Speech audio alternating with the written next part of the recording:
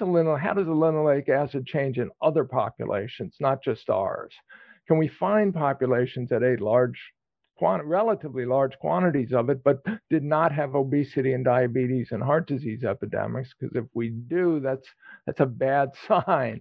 You know, do we have clinical trials? We have a whole host of clinical trials, poorly done, uncontrolled, but can we look at those and see what the levels are and how because I know, I mean, it's just, there's a lot, we're not smart enough to do this on our own. And one of our problems I mean, none of us are, and we don't get enough feedback until after we write our books.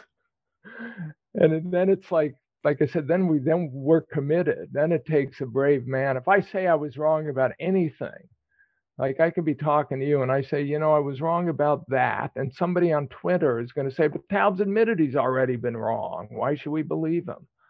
So it's just. In my book, that's the sign of someone with integrity. And I've admitted made mistakes. I mean, life's a journey. You're always learning, acquiring new information, science advances, and you integrate that into your models. So, and usually it's just a continuous refinement. It's not like a total disregard for everything you've ever known about sugars. That, oh yeah, actually sugar's pretty healthy for you. You could have it in unlimited amounts. But that's what we're asking them to do, right? We're asking the establishment researchers to completely disregard everything they've ever believed.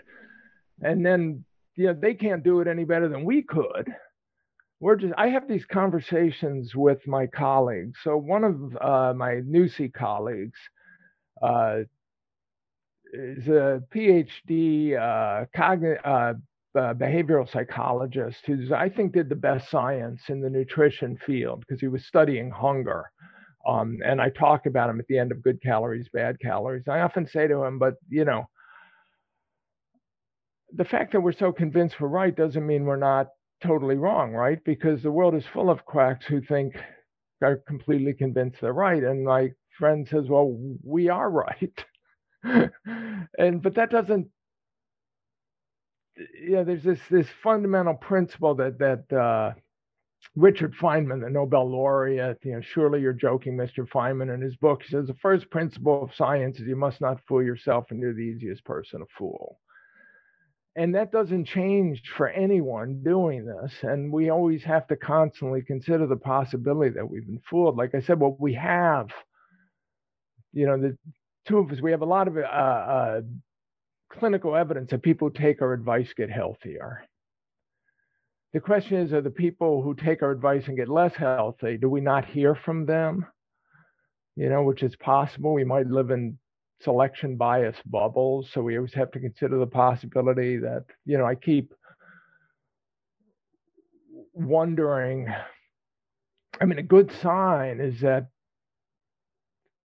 we don't hear from them. We're not barraged by emails from people who gave up carbohydrates and, turned green. But we always have to consider the possibility that we fooled ourselves. It never goes away. And as soon as it does go away, then we have to wonder if we're really deluded.